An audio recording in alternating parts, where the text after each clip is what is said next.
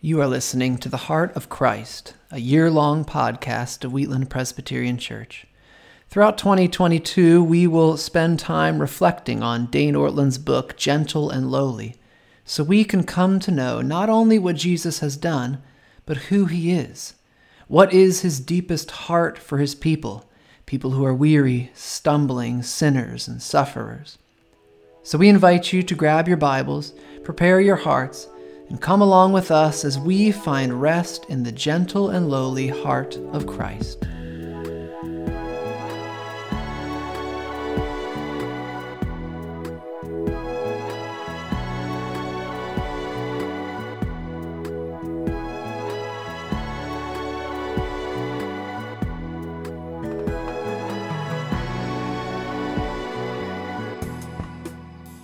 Welcome to episode 15 of The Heart of Christ. My name is Keith Winder, one of the pastors at Wheatland, and today I'm joined by Erin Quillen. Erin joined us all the way back on episode 4 and is now back by popular demand. At least one person asked for you to come on again. Erin has been a member of Wheatland for about 2.5 years. She has a master's degree from Capital Seminary and works at Lancaster Bible College. And Erin and I, even though this is episode 15, we'll be reflecting on chapter 17, which I know is confusing, of Gentle and Lowly, which is titled, His Ways Are Not Our Ways. And Erin, chapter 17 opens with this line. I assume you have the whole chapter memorized since you came on. I do, yes. It's good. Chapter 17 opens with this line, the message of this book, which you'd think he'd do that in chapter 1, but that's fine. The message of this book is that we tend to project our natural expectations about who God is onto him instead of fighting to let the Bible surprise us into what God himself says. So I think it's interesting that he describes our natural expectations of God as faulty. So sort of a faulty understanding of God comes most easy to us. But a true understanding of God is a fight, like it takes work for us to get this true understanding of God. So, to start off talking about something you're bad at, can you share about one of these? So take that idea and think about what's a faulty belief about God that does come naturally to you, and then a true belief that you have to work at or requires a bit of a fight in your life. Yeah, so this is actually what I talked about in my last episode, so kind of repeating, but it is very easy for me to believe or view God as like distant and far off, sort of detached. I think it's easy for me to see God as sovereign and, ordering all things, and harder for me to see him as like truly caring for those things. So in places of like pain or hardship, it is easy for me to wrongfully view God as like teaching me a lesson or trying to just make me learn something in order to make me better, where it is sometimes difficult for me to see him as compassionate and close in pain. So the thing then that I have to work to believe is that God is, while fully sovereign, also wholly kind and loving. And so his sovereignty is never detached from those things, and they are working together. So that switch is something I have to do pretty often. Yeah, it's interesting. So you don't see this because this is an audio medium. But when I wrote down my thoughts, my faulty natural belief is that God is distant. Which is like the word that you just said. Yeah. And so we're not going to be helpful to each other at all. Right. But yeah. we get it. But I think, and then the true belief, which is basically just the opposite, I think, for me, that I have to battle with, is that God is present. But I was also thinking that he wants to be present. Right. So it's not that God isn't present just because, like, well, he kind of has to, or it seemed like the right thing to do at the time. Right. But he actually wants to be present. Yes. Is something that I have to daily battle to come to that understanding, or battle in the way that Dane Ortland says, to let the Bible keep showing me that, because I don't know why it's a battle, because just read the Bible, like it's all over the place. Yeah, if you think even the incarnation, so like Jesus literally condescending to become like us and be among us, I feel like it's helpful in that way. But yeah, I would say reading the Bible is probably a good way to combat that, but I do obviously feel the difficulty. Yeah. And today I was reading, I was doing this reading on the difference between for a Sunday school class in the fall, an informational reading of Scripture versus a formational reading of Scripture. And so the author's saying that one of the dangers of reading the Bible for information, and this will relate, I promise. One of the dangers of reading the Bible for information is that we look to the Bible to reinforce what we believe or what we think about God. So we're looking for it to find like, oh, I believe this, and see, there's that verse, there's that story, and that's why I believe it. And this is particularly in an information age, how we naturally are going to read the Bible, because we just want to consume information and use it to our advantage.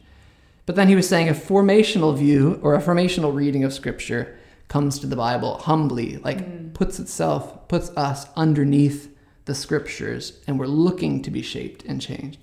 And so that made sense then when I'm reflecting on what Ortland is saying, that it's much more natural, particularly for us in an information age, to read the Bible to sort of reinforce our expectations about God, even if they can be faulty, like he describes. But that it takes work in our heads and our hearts to come under the Scriptures and say, like, what is it actually telling me? How does my understanding of God need to be changed? And so much of this chapter devotes itself to Isaiah 55, particularly verses 6 through 9. But I just want to read, because it's the one verse that is the focus, is Isaiah 55:8. So I'm going to read it so it's fresh in the minds of our thousands of faithful listeners. It says, "For my thoughts are not your thoughts, neither are your ways my ways, declares the Lord. My thoughts are not your thoughts, neither are your ways my ways, declares the Lord." So before I read this chapter, Erin, if I had summarized Isaiah 55:8, it'd be something like, I'm not God, and so I shouldn't be surprised when I don't get him. Like, right. I'm not God, so of course I don't understand. Right. But I've always thought of this verse as emphasizing or communicating or trying to help me understand the distance between God and me. Because I think I've always heard the verse and read the verse out of the context of Isaiah 55. When I think about it and when other people talk about it, I hear it just as 55:8. And I want to ask about context, and we'll talk about my failure in a few minutes. But first, this chapter really changed the way I think about this verse. And so since it's a common verse, since I know that you've read it and maybe even studied it, before reading this chapter, maybe you didn't have this faulty view that I did, but before reading this chapter, how would you summarize this verse sort of in your own words? And also, like, in what context have you heard this verse used or quoted in relationships with people? Yeah, so I've actually spent a decent amount of time in this chapter, mostly because of parts of my life that have not gone the way that I would have wanted them to, or would have maybe chosen for myself. So I sort of did come to them in that same state of like, okay, well, he's God and I'm not, so I don't get it. And I've definitely read them that way at times. I think I've also almost been tempted to interpret them in like a cold, like, listen, you don't always get what you want, okay? Or I guess like you don't get it is maybe what I would have come to, which is related to maybe my idea that God is distant and trying to teach me a lesson. That was something I was really working through even in the time that I would have been looking at this passage a lot.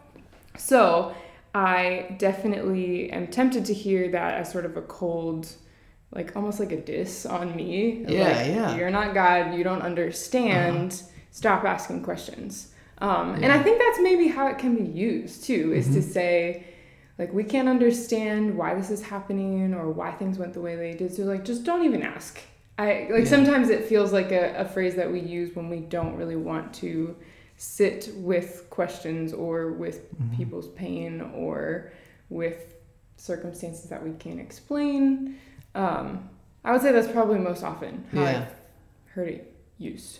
Yeah, that's been the case for me. That's when I've often heard it used as well. Like when someone's struggling with, even like you're saying, like when things aren't going the way that you had hoped or expected, and people are asking questions like, so where is God in all this? Or what is God doing in the midst of this? And I think it's pretty dangerous, maybe, at least unhelpful, when Christians use this sort of, well, his thoughts are not your thoughts, his ways are not your ways, as a quick sort of like ready-loaded response in all these situations. Like, well, I don't know what else to say, so I have this in my back pocket, and I'm going to throw it out there. Because like you said, I think it comes off as dismissive. Like, you're struggling with this pain, but there's an easy answer, and so don't ask questions. Like, God doesn't want to hear your questions in your struggle.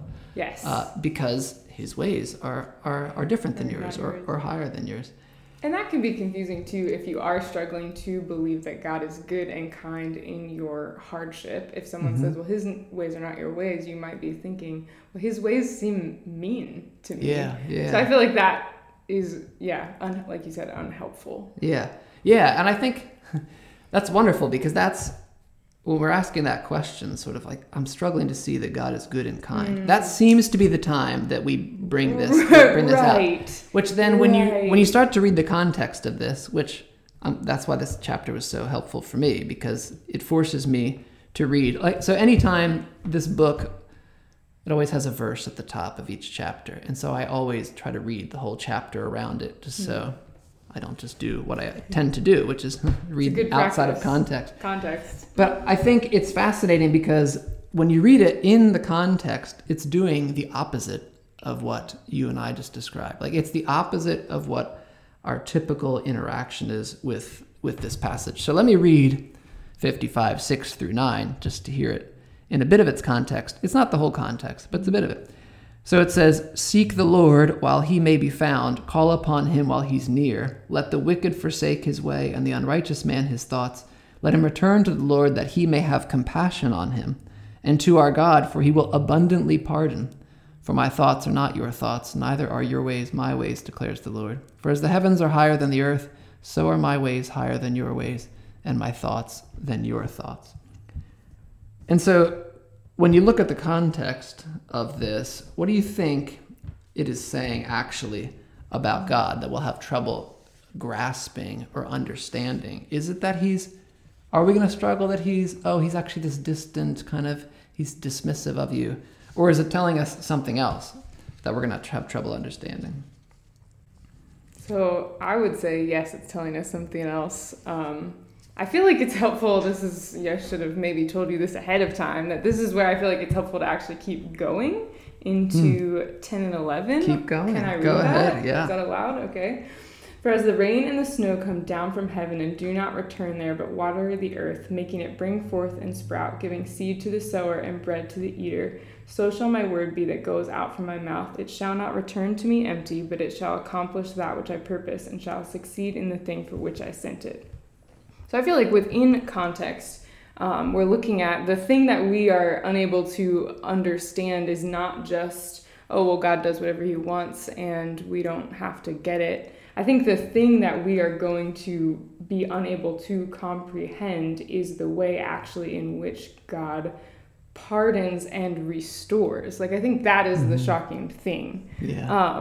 So, he is accomplishing his purposes. His ways are succeeding, and what we are not going to be able to wrap our minds around is how, like, beyond our imagination good that is and will be. I think, like, when I read that, that's what I think we don't understand. Yeah, I agree that the thing that should blow us away is that God has compassion on us, and that God will abundantly pardon us, and that God in 10 and 11 brings all of this life out of the places that are dying and decaying, and it keeps going in 12 and 13, which we'll read later. Like, that's the thing that should blow us away. So when we use it as bad things are happening in your life and you're not going to understand it, so just stop asking questions, because God's ways are higher than yours.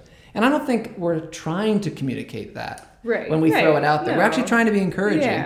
But when we do it flippantly or quickly, it tends to sort of knock down conversation and make people feel like, oh, maybe I shouldn't struggle. Maybe I shouldn't struggle in the midst of all this. But what you see, is that, like, what should blow us away is compassion and forgiveness and God's not just ability, but desire and power to bring about life in the midst of pain and struggle. And I was thinking about that, like, well, if you read the whole chapter, that becomes quite apparent. Mm-hmm. But my struggle when I think about this idea of the wicked and unrighteous returning to the Lord to receive his compassion and his pardon, like my struggle is I continue to think that there's some certain level of sorrow that I have to hit for God to show me compassion and for God to abundantly pardon me, and I never hit it. So like that's my internal dialogue, is like there's a level of sorrow that I have to hit in order to unlock God's compassion, and I never hit it in my head. And so I have to keep, I mean, it's just self-righteousness. I have to keep working and working and working for God to be compassionate toward me, which in the end, that's not actually pardon. Like right. Yeah. If I have to hit a certain level, earn it. Yeah, right. Then I've just earned it. It's no longer forgiveness in the way that we as Christians think about forgiveness. Right. And so I think that our natural, if we're using Ortland's words, our natural understanding of God's compassion and pardon, it doesn't just miss the mark. And we see it in some of this language. So God's ways aren't just a slight tick off from our ways. He says, Ortland says basically that they're like the space between the heavens and the earth. It says that for as the heavens are higher than the earth. And I think that's the Hebrew way of saying it's just the largest possible space you can imagine. Right. And so his ways are so much greater, or his compassion is so much greater. His pardon and forgiveness and his love is so much greater. And when we hear that as Wheatlanders, hopefully we're reminded of Psalm 103 because we say it every single Sunday. We quote the Psalm 103 version of this, that for as high as the heavens are above the earth, so great is his steadfast love toward those who fear him. And so I was doing a bit of research, and the two places in the Bible that have this phrase are these two, Isaiah 55 and Psalm 103. So the two times in the Bible when we see this description of the massive, bigger than we can imagine size are describing the greatness of God's love in Psalm 103, and then here his compassion and his forgiveness. That his love and compassion and forgiveness are bigger than we can possibly imagine. So I think that's amazing and wonderful news, especially if someone is struggling in the midst of something. So actually these verses are wonderful to share with someone when they're struggling. We just have to do it in a different way, I think. Right. So one of our elders also often, we'd share something like that in a session meeting, and one of our elders will often say, okay, so what difference does this make for you on a Monday morning? Like he always wants us to wrestle with that, which is a wonderful question. And so I throw it to you, like how do you think this extraordinary compassion of God, or his desire and power to bring life out of in the midst of pain, like what difference does that make when you get up and you drive in to work on a Monday morning?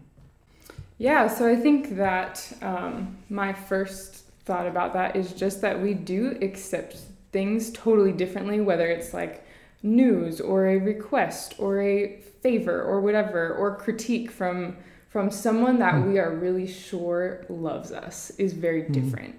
And so someone who, like a friend who tells you something difficult or really confronts you about something, but you know that person loves you so much, that's going to look just so radically different than someone who doesn't care about you. And so I think when we see this sort of bigger vision of a God who is like redeeming all things, whose plans are going to be accomplished, who is working legitimately all things for good, we are going to receive our struggles, our Monday morning, discontent or sadness or whatever it is that we are facing, in a way that we can truly believe that God's ways are not our ways, and that in a way that's hopeful, in a way that is God's ways are not my ways, and I know that he is good and is legitimately working all things toward redemption and flourishing. I think that doesn't necessarily give you like a practical task to do, but I think it does just radically shape the way that we face the things that are hard, is to sort of put them within a context of this God who is accomplishing this thing. I think sovereignty too. Sovereignty is only good news if God is good and kind and loving. Like a sovereign God who is unkind is terrifying. So I think just reframing it in that way on Monday morning shapes the way that I look at everything that comes my way, essentially. Yeah, and I think about what you said at the beginning, like the faulty belief that comes, well, what both of us said, the faulty belief that comes naturally is that God might be distant. And so when you think about his sovereignty and you think about this, that his thoughts are not ours and his ways are higher than ours, that is only a comfort if he's not distant, like you said. Right. Like, it's not a comfort if he's this God who's way out there and like, don't worry, he's got everything under control. He's going to work it out for your good. And you can believe that he's going to work out for your good. But if he's way out there, it still feels like, but does he know me? Like, does he know what I'm going through? Yeah. But if you think of him as God's Spirit is present with you, Jesus, like you said, takes on flesh and becomes one of us. Oh, that God. Oh, that's who God is. And he's working things out for the good of those who love him. Yes. Oh, now I can trust in that more because he's here and he's with me. And that means he does actually know my pain. Yes, exactly. And know what I'm dealing with. Right. So Ortland, near the end of the chapter, he starts to lean on John Calvin. Seems like a safe place to go when you're talking with things. But it's great because like he's still not done with just this one little thought. Right. And he keeps going and going, and he further drives home this point.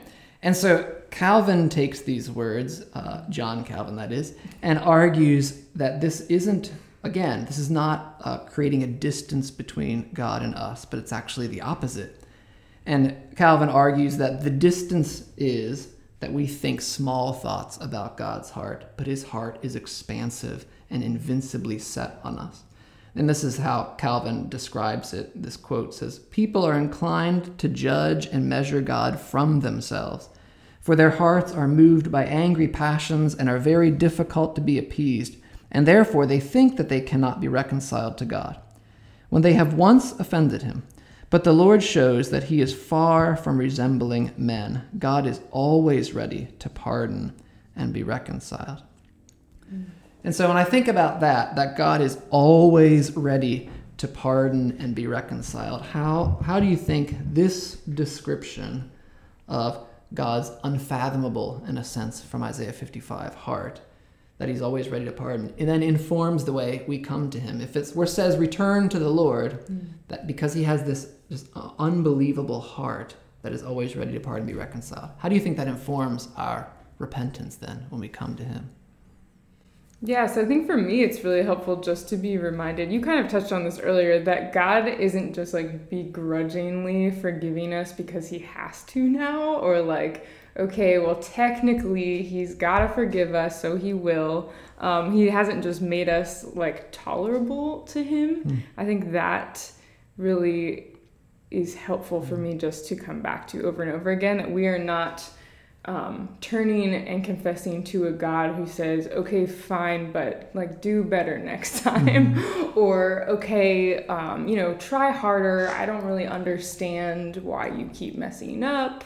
Like God is not surprised by our continued falling shortness, but also he is so much above and beyond ready and eager to pardon, and is not, I don't know, it's not the obligatory distant posture. I think it's helpful to just continue to consider that, because I think there is a sense of shame or like reluctance to turn to God in confession when you are someone who struggles with wanting to feel in control, wanting to seem put together.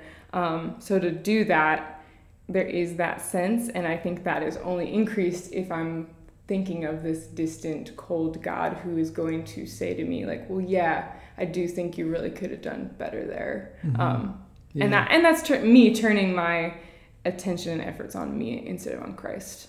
Yeah, I think, what you described, like you said, that he doesn't just tolerate, like this isn't just about tolerating us. Yeah, like there's a delight in Isaiah 55. Right. I don't think it ever uses the word, but like, it does say delight yourselves in rich food, but that's something different. But like which I hope everybody does. But there's that God delights to do this. And Yeah. Ortland, I loved one of the images he gave somewhere in there, and he said that God's longing, or his delight in a sense, is that we dump the wreckage of our lives onto his lap.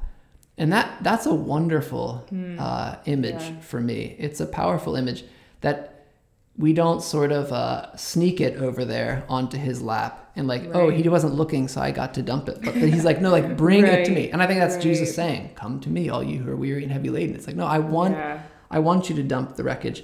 And I love the image then of that when we dump our wreckage, it's not just that the weight of our sin is taken off of us in Jesus, but then also on the other side, that we get the righteousness of Christ in return. And then when that happens, we are brought into this glorious future of God's blessing and the spreading of his kingdom, which I think is where Isaiah 55 ends in verses 12 and 13, that it's not just, oh, you get to dump all the bad stuff onto Jesus, but that Jesus now, because of his work, now there's this promise of a glorious future.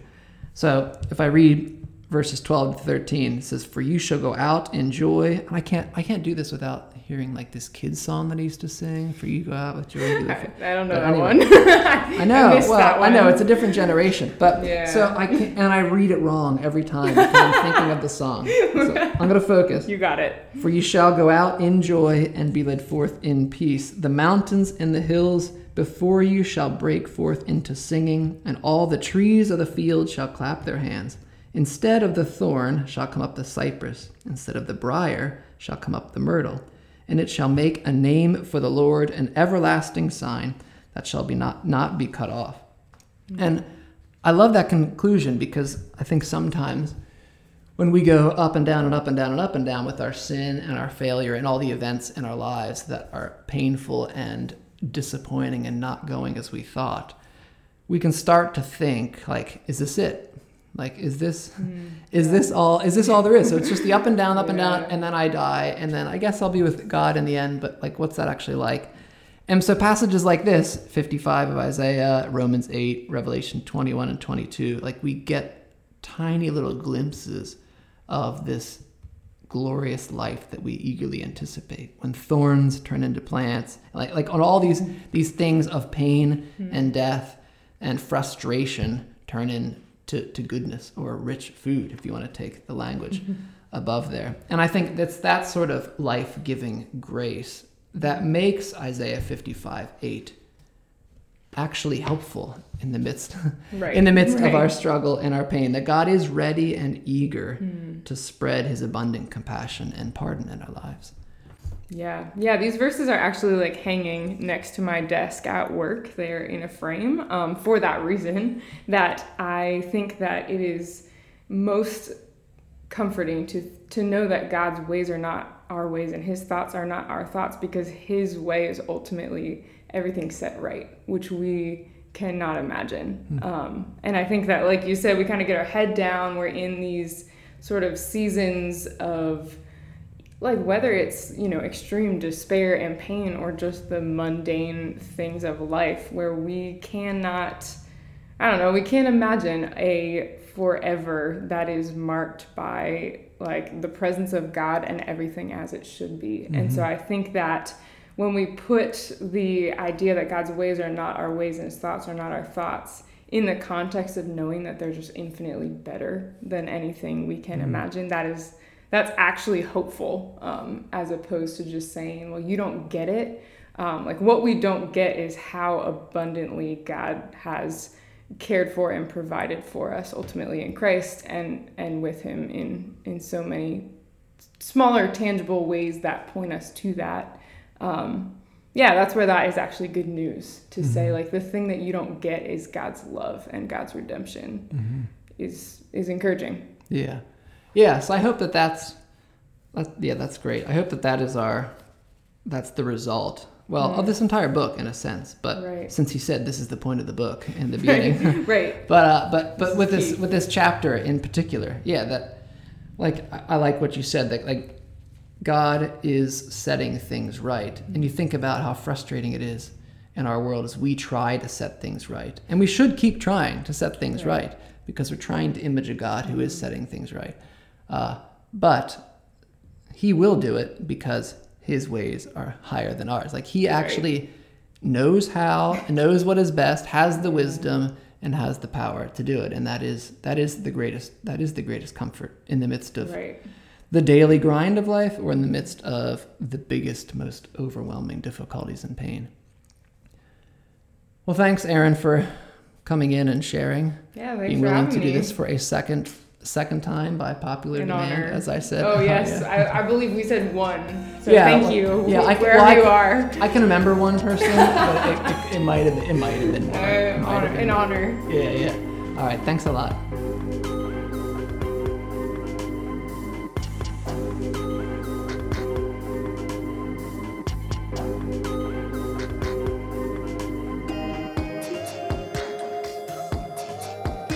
Thank you for listening to The Heart of Christ, a podcast of Wheatland Presbyterian Church. If you'd like more information about our church, please visit wheatlandpca.org.